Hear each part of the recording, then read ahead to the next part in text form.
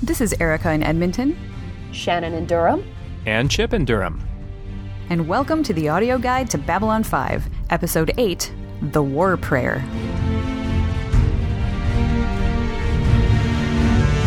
Well, hello, folks, and welcome back. Or if it's not a welcome back, if you are just joining us and perhaps Babylon 5 for the very first time, let's just jump right in and start off with some background on the world and events that have led up to this episode, The War Prayer. Babylon 5 is a grand space station that's part travel layover stop, part travel destination, part bustling community, and part United Nations in space. It is run by the Earth Alliance, but is home to many races, including the Minbari, who value art and poetry, and the Centauri, whose Roman-style empire is sort of in decline. Now, tensions on Earth have been rising with regards to alien-human interaction, but we hadn't really seen this reflected on Babylon 5, at least until the events of the War Prayer. So Delen's friend, Minbari poet Shal Mayan, is brutally attacked and branded with the mark of the human supremacists.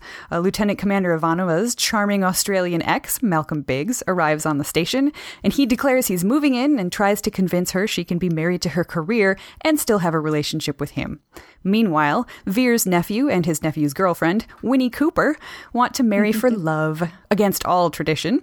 Londo will have none of that, of course, until the young couple are attacked by what turn out to be Malcolm's thugs. Apparently, a guy can change a lot in 8 years. Good thing we have our canny commander to pretend to be a bad guy, yet again, so he can nab the baddies. And that's the War Prayer.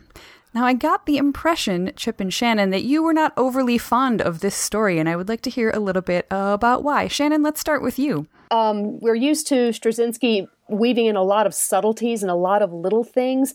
This one felt very comparatively paint by the numbers and in primary colors. It didn't do subtle very well. And I'm not sure how much of that was time restraints, possibly, like if this had if there had been enough here for a two-parter, that things would have flowed more smoothly for me, or if this is because DC Fontana, the writer, had such experience writing for Star Trek for so many years, if it was just a little bit too episodic, the fact that everything sort of wrapped up neatly in a bow at the end, where with most of JMS's episodes, you have some unanswered questions going into the next episode to help build the arc that he wanted to write. Chip, what about you? It's a really uneven episode for me. I didn't hate it, but it is my least favorite of the season thus far. And for me, it's not so much the story as the execution in terms of acting and direction. Very uneven from beginning to end. This is early on. Peter Jurasik is the shoutiest he's ever been on this show. And while Londo can really pull at your heartstrings, and they both Jurasik and Londo do succeed in that towards the end of the episode, at the beginning, it's a little kind of cringeworthy. He is shouting for no reason, even though he's right in front of Sinclair. He's sort of shouting at Sinclair, and it's not angry, it's bombast. That sort of thing happens a fair bit throughout the episode. There's some good things in here. I love the actress who plays Shal Mayan, and we'll talk about that. Malcolm Biggs, Tristan Rogers, gives 2/3 of a good performance, and then he goes into supervillain territory. I love the sentimentality of it, but not entirely as scripted or as performed. We can get into more of it. I think it's a bit of a miss, but there's some good stuff here. I have to say, honestly, it didn't really register strongly one way or the other for me. It didn't feel uneven. It certainly isn't on the lower end of what we've seen so far. I rather enjoyed it all the way through. And I think maybe that's because as we go on and do this podcast longer, I find that we're all sort of watching it kind of looking for our own things. Mm-hmm. And my thing tends to be character beats and character development and interactions. And there were a good number of scenes in this that gave us a little bit more information about a character's background, or perhaps some interaction between two of the characters that really sang for me. So I I definitely agree that it was a sort of a paint by the numbers. I like that, Shannon. A paint by the numbers sort of story. And it really kind of was 1, 2, 3, and we're out. But I don't mind that. I mean, I like Star Trek. When we finished watching it, actually, Steven said that he thought it was rather Star Trek-y. And then he said that he wasn't surprised considering who wrote it. Do you guys think, how much do you think that played into it? Let's talk a little bit about DC Fontana coming from the Star Wars world to be only the second writer besides JMS to write for Babylon 5. Well, the Star Trek world, anyway. She's an interesting person. She was originally Gene Roddenberry's secretary, and she wrote a number of important episodes of the original series. There is nobody else who's more responsible for the Vulcan mythology, Journey to Babel, introducing Spock's parents and things like that. She is an awesome writer. She's done a lot of stuff. She wrote several episodes of Next Generation, wrote an episode of DS9. She's got a real sense of that kind of science fiction, that kind of ensemble stuff. But she never did anything in those worlds that was continuing. It was, story begins, story ends, and Shannon's right. Babylon 5 does tend to keep a few threads there for you. I guess it was more, it's not the story structure and it's not the character beats, but there are things like Malcolm Biggs chewing the scenery when he's been so charming up to this point, chewing the scenery about spouting off his Earth supremacist rhetoric. Bits like that. It's those execution bits that just fall flat for me. Yeah, for me, I think Fontana's certainly not to be spoilery at all, but she wrote 2 other episodes that we'll see later in season 1 and early in season 2. And the later one in season 1 for me is a very strong story that I think she does very well and does a better job of meshing the characters together, of meshing her ideas into the larger story that JMS is telling. I think there's probably a little bit of first try in this one, possibly. Mm-hmm. This one actually was produced earlier than Parliament of Dreams and Mind War. So when you're looking at what the actors are doing with their characters and how much she might have been able to see of their work before actually writing this, it's possible that the only thing she had to go on is The Gathering. And if that's the case, then it makes a little more sense what she did. For me, yes, there were a lot of interesting character interactions here and there, but for me, there were also sort of these sudden leaps from one thing to the next. Like, yes, it was about time for Veer to start standing up to Londo a little bit, but he does so suddenly and so vehemently in this episode that, it struck me aback a little bit, like, it's not quite time for this yet, is it? So, things like that irritated me here and there. I mean, he does great at it. I mean, and it's loads of fun. We demand to see Ambassador Kodo, and he I think in that initial scene with the kids and Londo and Veer and Sinclair, I think Stephen First turns in the best performance in the room. But yeah, I do think it's a little bit early. I'm going to jump in and be an apologist for a couple of things that you guys mentioned, character-wise, and, to each his own. But as far as the Veer thing goes, like you just said, I want to speak to Ambassador Koto. That's hilarious. So he's been playing himself off as the ambassador to try to big himself up to his family, at least his nephew. And I think that to me explains why he was suddenly had enough of a backbone. He'd been kind of embarrassed a little bit about this and had to save some face and maybe try to win back the love and admiration of a family member. That can spur you on to great heights. I know from experience. So I was okay with that. It didn't feel jarring to me at all. It made me open my eyes a little bit and sit up straight, but it seemed like a natural time for me. And the other thing I wanted to address was Londo being shouty. Now that you mention it, I guess looking back, I can see that, but at the time it didn't ping me at all as strange or too much or over the top, because I was really sort of looking at Londo, looking at these two children who are clearly in love, and I can just I can just picture what is going on inside of his mind, thinking about love and the experiences that we've seen Londo have with love. And I think, he's probably still a little bit embittered by the whole thing. There's somebody he loves who he's not able to be with. He's married to 3 women, and it's a great sacrifice. And see, that was something else that I felt was missing. And this, again, maybe because Fontana didn't have the chance to see Born to the Purple, but I felt there should have been at least one reference somewhere to Adira, and there wasn't. That was another thing that made it feel so episodic for me. Mm-hmm. And I agree. I was watching super closely. I was kind of like, please let Shannon have been wrong. I want him to say something, but no, of course, Shannon was right. I should have known. But anyway, so those are the two things. Let's talk about some of the other character beats, because again, for me, that was what was exciting about this story. The things that I liked. I liked seeing a little bit of Ivanova's background. How did you guys feel about that? She made my heart go pitter-pat. Not that I have eyes for any other woman than my wife, who is on this podcast with me, but Claudia Christian, again, turns in a great performance of revealing more facets of herself. The fact that she has a romantic life.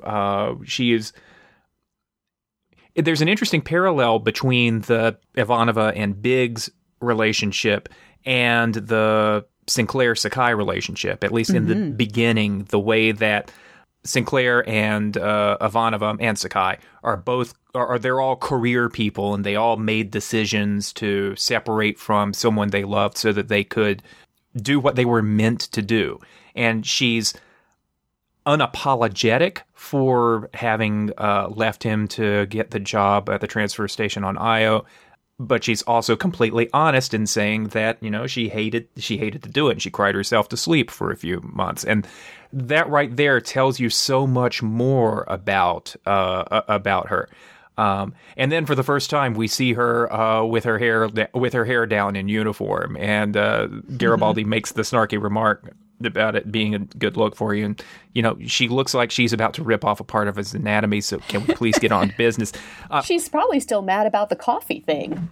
For once, he got the better of her. Ivanova usually wins these kinds of arguments. Yeah. And instead, she has to backtrack. Speaking of backtracking, the coffee thing I found kind of interesting, because going back to the gathering, it was actually Takashima who was the one that was growing coffee, and now it's like they just took that little bit of plot point and plop, let's just put it right down on her exact replacement. That was almost a little too pat for me to have it be there, but I did like the other callbacks we got to the gathering, talking about what actually happened to Dr. Kyle and Lita. Mm-hmm. Which, oddly enough, and this is me pushing my glasses up the bridge of my nose a bit, this scene was actually intended to be part of the Parliament of Dreams. And Parliament of Dreams ran about 3 minutes long. So they did some ADR to disguise, although not incredibly well, the fact that Sinclair was speaking different lines than he was at first, and they just picked up and put those scenes into this episode, and it worked almost seamlessly. I would never have known if you wouldn't have told me that just then. I had no idea. This is something that JMS mentioned online, and then if you go back and you look at the Kosh scene and you look at Sinclair's face as he's speaking to Kosh, a couple of those early bits of the interchange, it's like, "What's up, Tiger Lily?" Wow. Speaking of Kosh, he's got quite the television scanner screen there. That seemed, I don't know, it kind of just jumped out at me as out of place. It's very efficient. I guess maybe that scene would have played for me better if it had been elsewhere. Well, there's something to be said about let's continue the way you wanted to continue with characters, because I want to come back to something about this scene and something else that gets to the nut of why I didn't care for this episode as much as I wanted to. But I don't want to derail you from talking about the characters. Let's continue on there. Unless Shannon, do you have anything burning to add about Ivanova that we haven't touched on? That section of the story worked best for me. Again, like you said, characters connecting, characters reconnecting. getting a heck of a lot more of insight into Ivanova and her history and the decisions she's made. So I appreciated that the most, pretty much out of the whole show, I think. Another bit of characterization that sort of goes back slightly to the idea of the character sort of retreating a little bit in the hands of somebody outside of JMS. G'Kar is, after 2 episodes of him really growing as a character in leaps and bounds, suddenly he's the bad guy again and agitating and shouty and just railing against Sinclair. So much so, when in the first part, when he first goes after Sinclair and yells at him about it, and Sinclair tries to answer him and turns around and leaves, and G'Kar keeps shouting, Sinclair turns around with a look that just had me like sitting back going like, oh, you've done it now. That was one little bit where I thought Michael O'Hare did a really good job conveying, just how close to his limit he was with G'Kar. But to have G'Kar be such an agitator again seemed a little off. Yeah, I took note of that as well. And it didn't strike me as off so much as it was a little bit surprising, but I just kind of chalked it up to, the character sort of going back and forth. Real people don't necessarily do a great big change straight off the bat. So I just kind of thought he'd backslid a little. I agree. And he's also being an opportunist. And at this point in the story, one would expect that. He's, he was happy to come to the rescue of Sakai in Mind War because there's no profit in not helping her and all this stuff. But with the political situation destabilizing on Babylon 5, here's an opportunity for G'Kar to put himself forward, to be a rallying point for all of the other League races and things like that. So it makes sense that he would do that. I also do like that in the end of the episode, Delenn and Shalmayan and he are all standing side by side. And, Delenn makes the remark about it taking patience to understand humans. And one learns to live with them. Yeah, and G'Kar leans in and says, you need a strong constitution, too. So in that moment, there's a bit more parity, and he's being a little more, being even more killed. But it didn't bother me so much that he was being a rabble-rouser. I want to talk just a little bit about Delenn. I really, really liked the opening scene with Delenn and Shalmayan. I thought that was, we when Lanier arrived on the station, we got to see Delenn sort of put on the mentor face and show a little bit of warmth. But I think this just cranked it up to a whole new level. You see her interacting with someone who she's clearly very fond of and has known for many years. And it's like there's a glow about her that you didn't see beforehand. We were watching this scene and Steven just turns to me and says, I ship them. It's like, okay, I didn't expect that, but I thought it was great. And I do love that actress. I think she's fantastic. She was Julia on Santa Barbara, so I have very fond memories of her from my childhood. But I thought that she played that character very well, and she makes a good Minbari. I agree. I like that scene very much as well, not only for the character development that we got, but a little more insight into Minbari culture. As you said, they treasure art and poetry.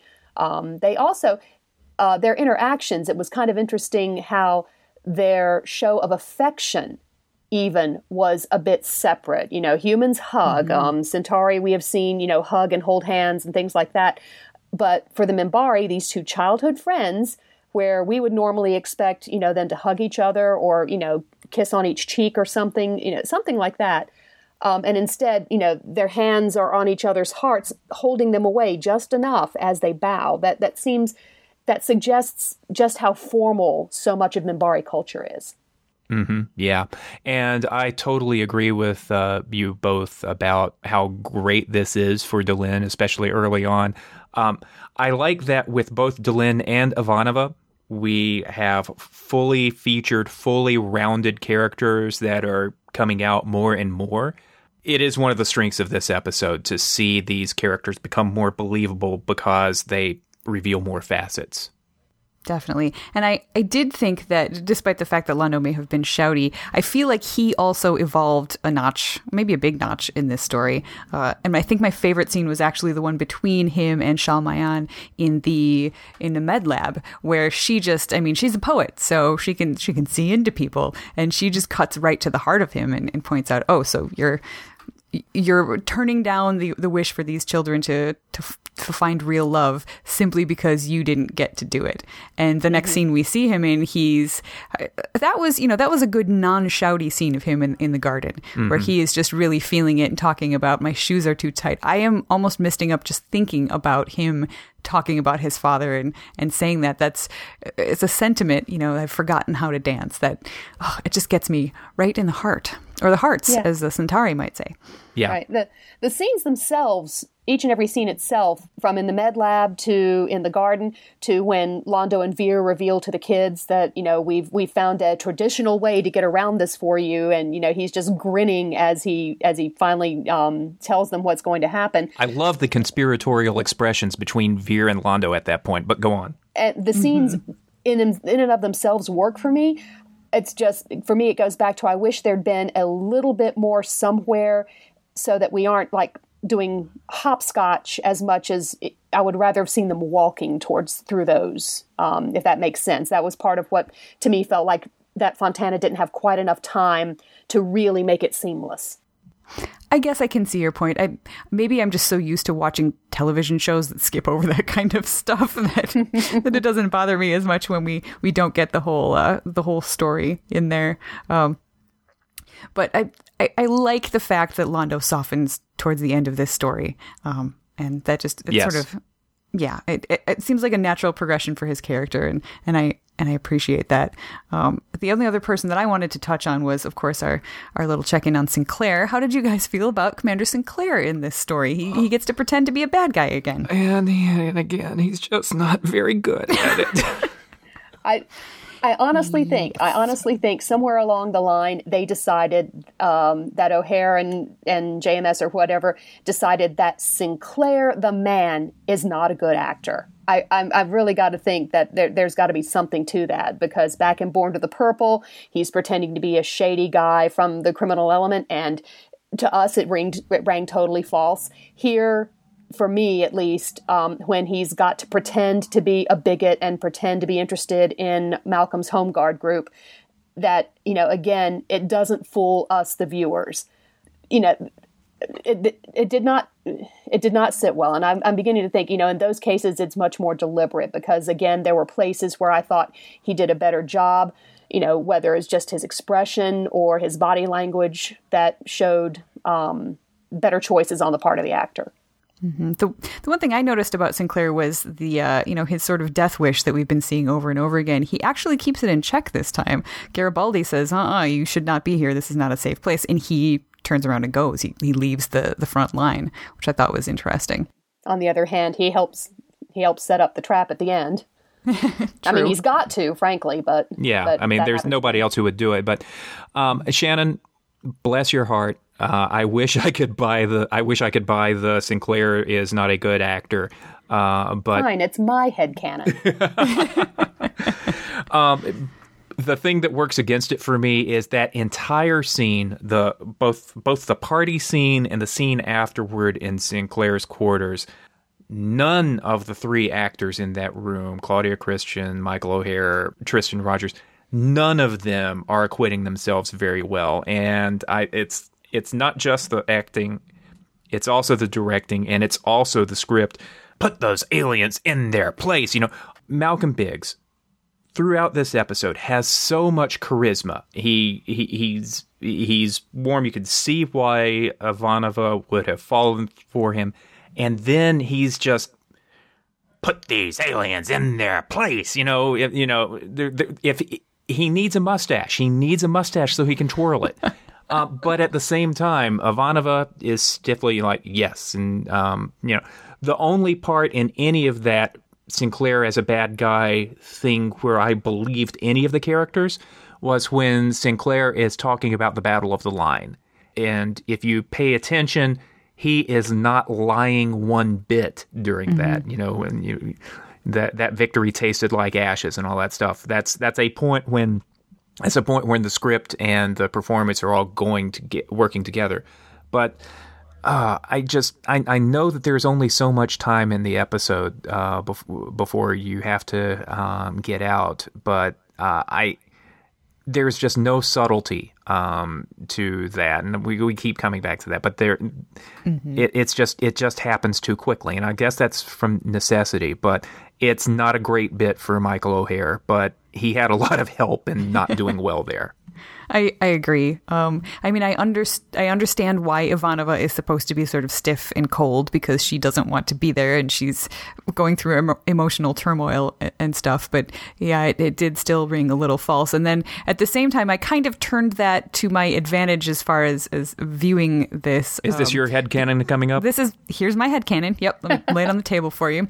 Okay. So for me, Malcolm was he has this charisma, but I think he's basically sociopathic. And this is just him taking off a mask and, perhaps putting on another one to try to really win the heart of somebody who has clearly, Sinclair, shown that he really hates aliens. The only good one is a dead one. Eesh, that's rough. But yes, it was a little over the top. However, here we do have Ivanova sitting there just stiff as a board, even more than usual, and she's just monosyllabic, whereas the evening before when they were out together, she was laughing and joking and drinking her little alien drink and having a good time. And downing it when he says that he's going to come in for the he's going to move over here, and she downs the drink immediately. Yeah.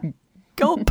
But he doesn't notice this at all. So a fellow who is even remotely in tune with the emotions and reactions and body language of a woman that he cares for would have noticed right away and have kind of asked about it, or perhaps taken a step back, and just he wouldn't have barreled, I think, ahead quite so much. So for me, that translated to the fact that he never really cared about her in the first place. He wasn't actually interested in getting back together with her, except as a means to an end of getting close to prominent and powerful people who could help his cause. So at the end of the episode, that was just a little bit more for me to just say, oh, poor Ivanova. Like, that's just, he really truly didn't care.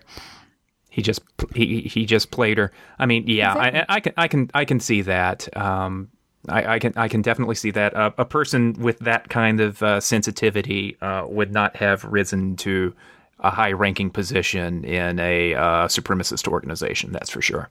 Yeah, I suppose that's fair.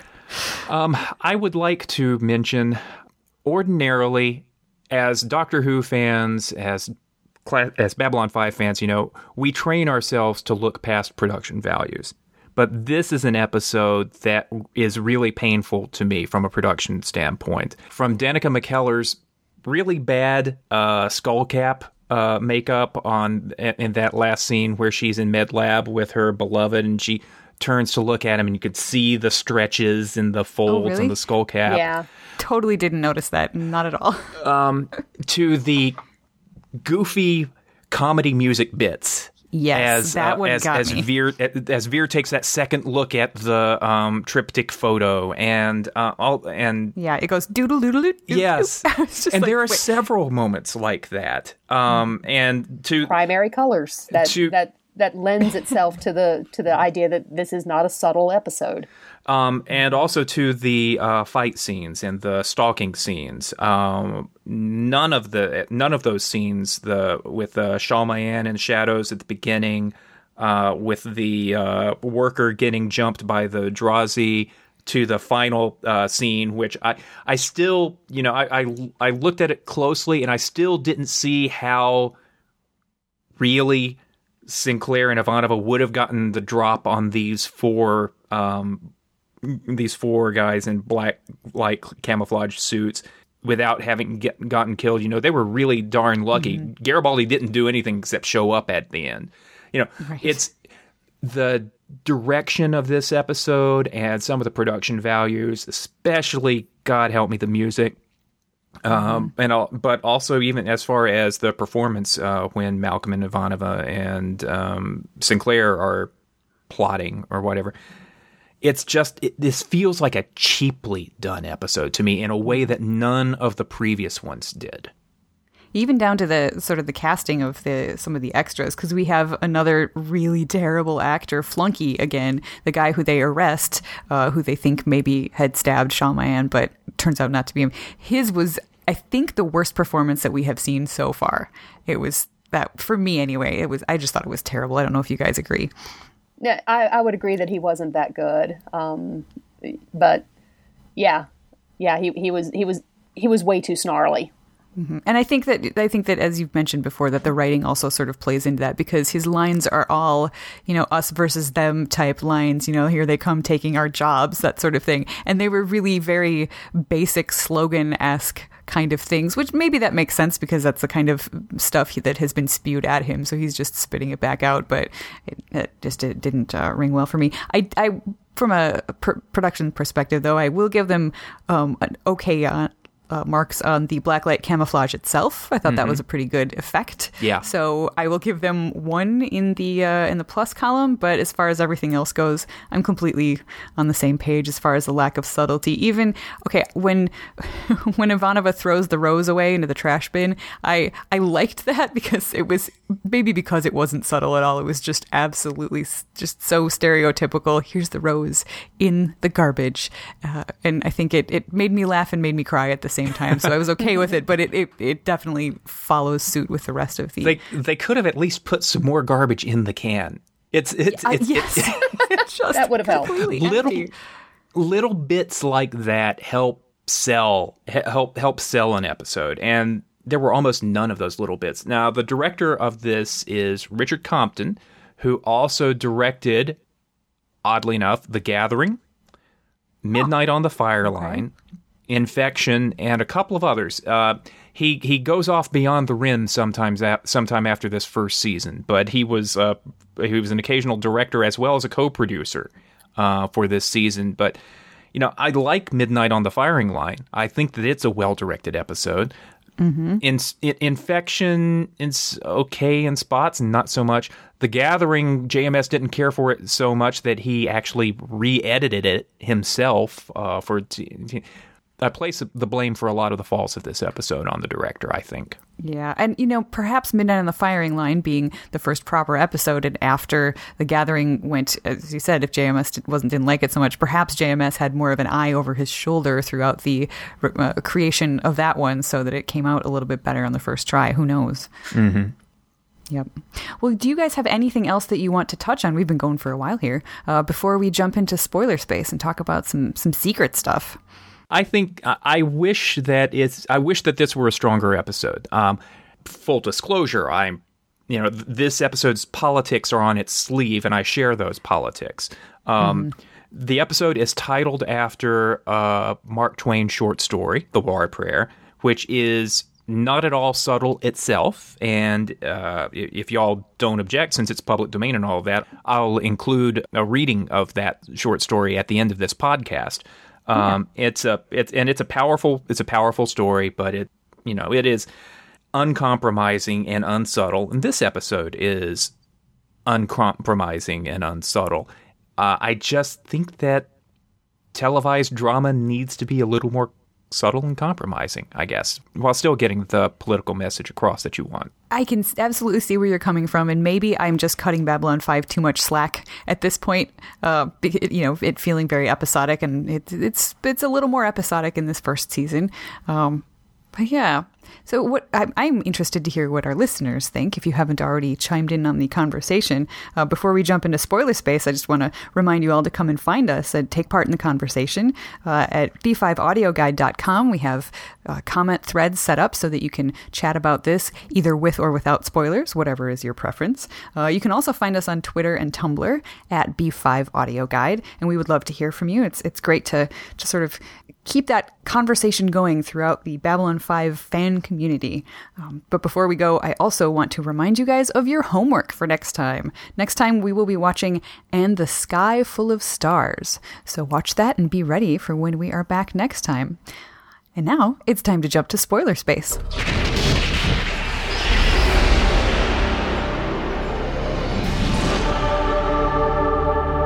And we are back in spoiler space. So, does anybody have any place that they want to start specifically? as far as the whole rest of the show goes. I know that there's a lot of sort of, I wouldn't say necessarily that the seeds are planted about the pro-Earth movement, because we had little seeds of that before. I would say we've got ourselves a seedling going on right now. Do you guys think this is a good seedling, or it's too much? Well, it certainly helps define more clearly just what the stance is for this pro-Earth group, that it's basically, same song, new, very expanded verse, where it used to be the Irish or the Italians or, whoever was moving in, or people of different races. All of these things, now apparently there's a new focus, that it's Earth against all of these other aliens. It provides a very strong foundation for what will become that part of the arc. Yeah, I like thinking, and this is something that Babylon 5 does that you never really thought about in a lot of other shows, is the notion, we heard at the end of Infection, Franklin and Ivanova are talking about how things are back home and tensions. And even before that, the election campaign in Midnight on the Firing Line, the thought that there's a growing alien community on Earth, think Chinatown and things like that. Xiaomian's getting ready to, her next stop after Babylon 5 is going to be Earth to do poetry readings and things like that. The fact that Earth in just a few hundred, maybe just 100 years, I forget exactly how long it had been since the Centauri had encountered them, but Earth is kicking and screaming almost into this new interstellar multiculturalism kind of thing. And it's perfectly believable that you would have extremist groups like that. And we do see that sort of xenophobia is at the root of what President Clark's going to wind up doing. But it is slathered on pretty, as Shannon says, primary colors this time, just to let us know that, that this isn't just a happy little Star Trek Federation here. Yeah, I agree that that the story is a little bit in your face, but I guess that didn't bother me too much, because again, coming at it from the other side and having seen the middle before I saw the beginning, it strikes me as just a very large building block toward the thing that I know is going to exist already. So it didn't surprise me at all. So I just wonder how new viewers would react to it being such a blatant thing. I see a bit of a parallel between the Home Guard in this episode and the Night Watch after Babylon 5 secedes. When all of a sudden the Night Watch has switched from being these folks that could be your neighbor to after the secession, these really snarly, nasty, scarred big guys who there are two different kinds of supremacist villains in Babylon 5. They're the conniving ones, and then there are the guys that might as well have sheets and hoods. And that's what we get in the Home Guard this time around. The other thing that stuck out to me as far as looking at the entire series as a whole is just to jump back to the character side stuff, and Londo.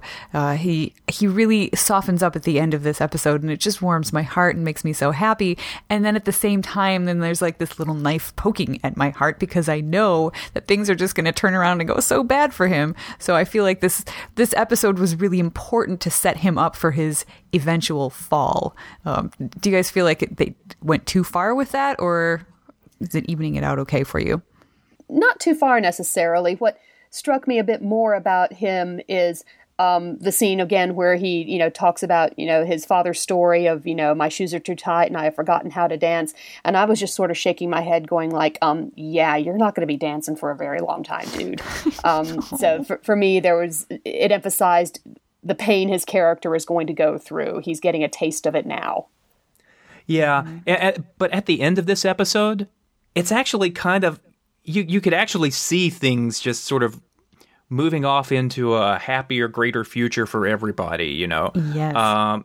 Londo's done a good thing, and he's brought this couple together, and he's overcome his resistance and all that sort of stuff. He's done a good thing.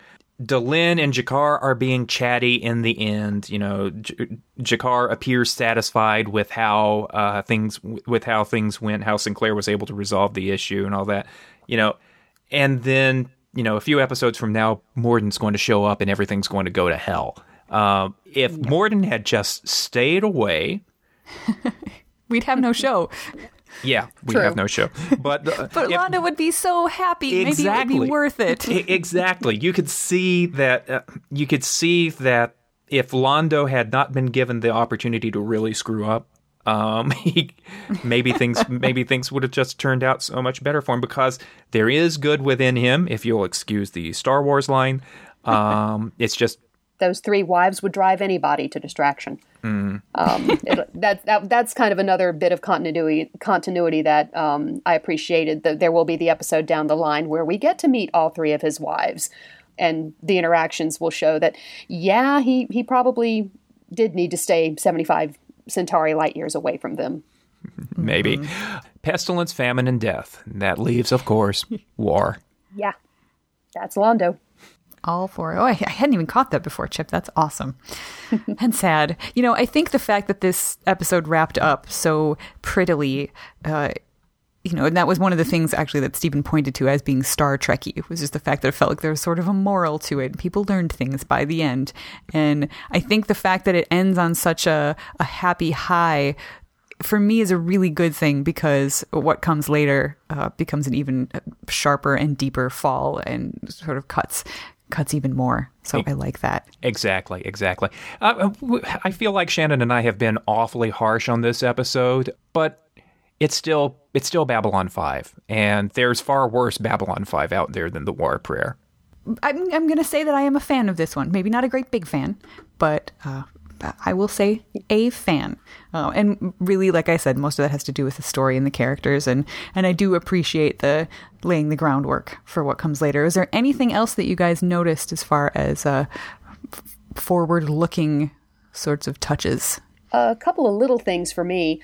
Of course, there's the fact that the poet Mayan, when asked to describe her assailant, she just says it was a shadow, and they try to press her about it. It was a shadow. Yeah. And, you know, you can see that possibly if maybe JMS dropped that in there as a prelude for what's to come. Maybe. Another piece that, again, maybe JMS was doing something. Maybe this is just happy coincidence. But when she points out to Londo in the med lab that, you know, of all these races, you know, that she's visited in her travels and in writing her poetry, every single one of them, love is so important. And it's been made very clear in this episode up to now, with Londo yelling at the kids, that love is not part of what drives the Centauri. So it's yet again another divider between the sides that are going to develop, with the Centauri caught on the wrong side, like we've seen in other hints here and there. Those 2 sort of little things spoke to me.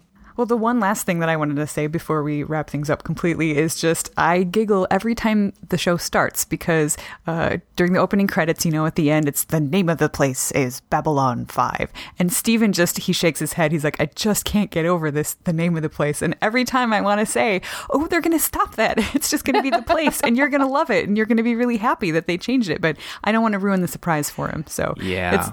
It's one of those things, we're doing this so slowly, and, you know, it's taking a lot of time. I'm sure some of these things are going to get ruined for him. We go to science fiction conventions. People know things. People talk. But I kind of hope that one manages to sneak up on him, because I just giggle about it every time. Yep.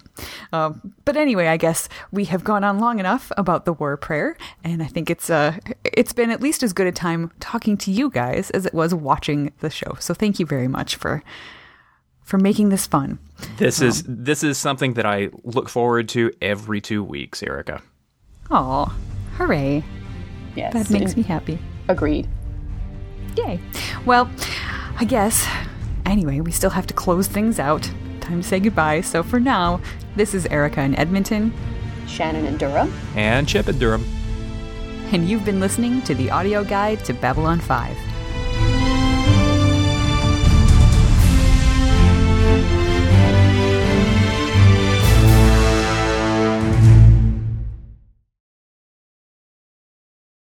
The title of this episode of Babylon 5 comes from the Mark Twain short story of the same name, left unpublished at his death in 1910. It wasn't released to the public until 1923. This is The War Prayer by Mark Twain. It was a time of great and exalting excitement. The country was up in arms, the war was on, in every breast burned the holy fire of patriotism. The drums were beating, the bands playing, the toy pistols popping, the bunched firecrackers hissing and spluttering.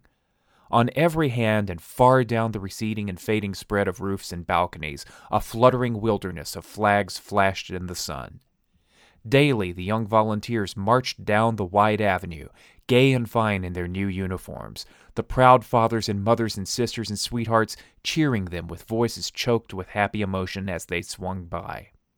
Nightly the packed massed meetings listened, panting, to patriot oratory which stirred the deepest deeps of their hearts, and which they interrupted at briefest intervals with cyclones of applause, the tears running down their cheeks the while.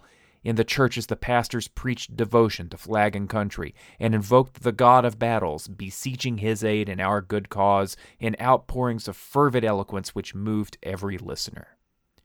It was indeed a glad and gracious time, and the half-dozen rash spirits that ventured to disapprove of the war, and cast a doubt upon its righteousness, straightway got such a stern and angry warning that for their personal safety's sake they quickly shrank out of sight, and offended no more in that way. Sunday morning came. Next day the battalions would leave for the front. The church was filled. The volunteers were there, their young faces alight with martial dreams. Visions of the stern advance, the gathering momentum, the rushing charge, the flashing sabers, the flight of the foe, the tumult, the enveloping smoke, the fierce pursuit, the surrender. Then, home from the war, bronzed heroes, welcomed, adored, submerged in golden seas of glory. With the volunteers sat their dear ones, proud and happy and envied by the neighbors and friends who had no sons and brothers to send forth to the field of honor, there to win for the flag, or failing, die the noblest of noble deaths. The service proceeded. A war chapter from the Old Testament was read. The first prayer was said. It was followed by an organ burst that shook the building, and with one impulse the house rose with glowing eyes and beating hearts and poured out that tremendous invocation, God the all-terrible, thou who ordainest, thunder thy clarion and lightning thy sword. Then came the long prayer. None could remember the like of it for passionate pleading and moving and beautiful language.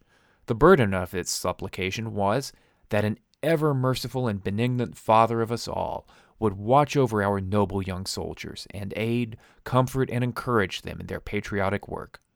Bless them, shield them in the day of battle and the hour of peril, bear them in his mighty hand, make them strong and confident, invincible in the bloody onset, help them to crush the foe, grant to them and their flag and country imperishable honor and glory. An aged stranger entered and moved with slow and noiseless step up the main aisle, his eyes fixed upon the minister, his long body clothed in a robe that reached to his feet, his head bare, his white hair descending in a frothy cataract to his shoulders, his seamy face unnaturally pale, pale even to ghastliness. With all eyes following him and wondering, he made his silent way. Without pausing, he ascended to the preacher's side and stood there, waiting. With shut lids, the preacher, unconscious of his presence, continued with his moving prayer, and at last finished it with the words, uttered in fervent appeal, Bless our arms, grant us the victory, O Lord our God, Father and protector of our land and flag. The stranger touched his arm, motioned him to step aside, which the startled minister did, and took his place. During some moments he surveyed the spellbound audience with solemn eyes, in which burned an uncanny light. Then, in a deep voice, he said, I come from the throne, bearing a message from Almighty God. The words smote the house with a shock. If the stranger perceived it, he gave no attention. He has heard the prayer of his servant, your shepherd, and will grant it if such shall be your desire, after I, his messenger, shall have explained to you its import, that is to say, its full import. For it is like unto many of the prayers of men, in that it asks for more than he who utters it is aware of, except he pause and think. God's servant and yours has prayed his prayer. Has he paused and taken thought? Is it one prayer? No, it is two, one uttered, the other not. Both have reached the ear of him who heareth all supplications, the spoken and the unspoken. Ponder this. Keep it in mind. If you would beseech a blessing upon yourself, beware, lest without intent you invoke a curse upon a neighbor at the same time. If you pray for the blessing of rain upon your crop which needs it, by that act you are possibly praying for a curse upon some neighbor's crop which may not need rain and can be injured by it. You have heard your servant's prayer, the uttered part of it. I am commissioned of God to put into words the other part of it, that part which the pastor, and also you in your hearts, fervently prayed silently. And ignorantly and unthinkingly, God grant that it was so. You heard these words, Grant us the victory, O Lord our God. That is sufficient. The whole of the uttered prayer is compact into those pregnant words. Elaborations were not necessary. When you have prayed for victory, you have prayed for many unmentioned results which follow victory, must follow it, cannot help but follow it. Upon the listening Spirit of God fell also the unspoken part of the prayer. He commandeth me to put it into words. Listen. O Lord our Father, our young patriots, idols of our hearts, go forth to battle. Be thou near them. With them, in spirit, we also go forth from the sweet peace of our beloved firesides to smite the foe. O Lord our God, help us to tear their soldiers to bloody shreds with our shells. Help us to cover their smiling fields with the pale forms of their patriot dead. Help us to drown the thunder of the guns with the shrieks of their wounded, writhing in pain. Help us to lay waste their humble homes with a hurricane of fire. Help us to wring the hearts of their unoffending widows with unavailing grief.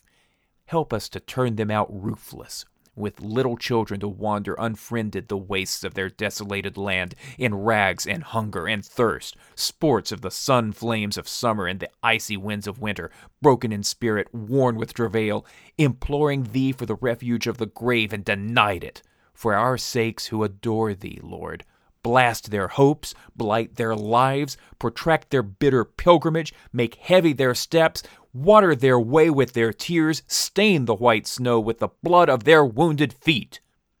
We ask it in the spirit of love, of him who is the source of love, and who is the ever-faithful refuge and friend of all that are sore beset, and seek his aid with humble and contrite hearts.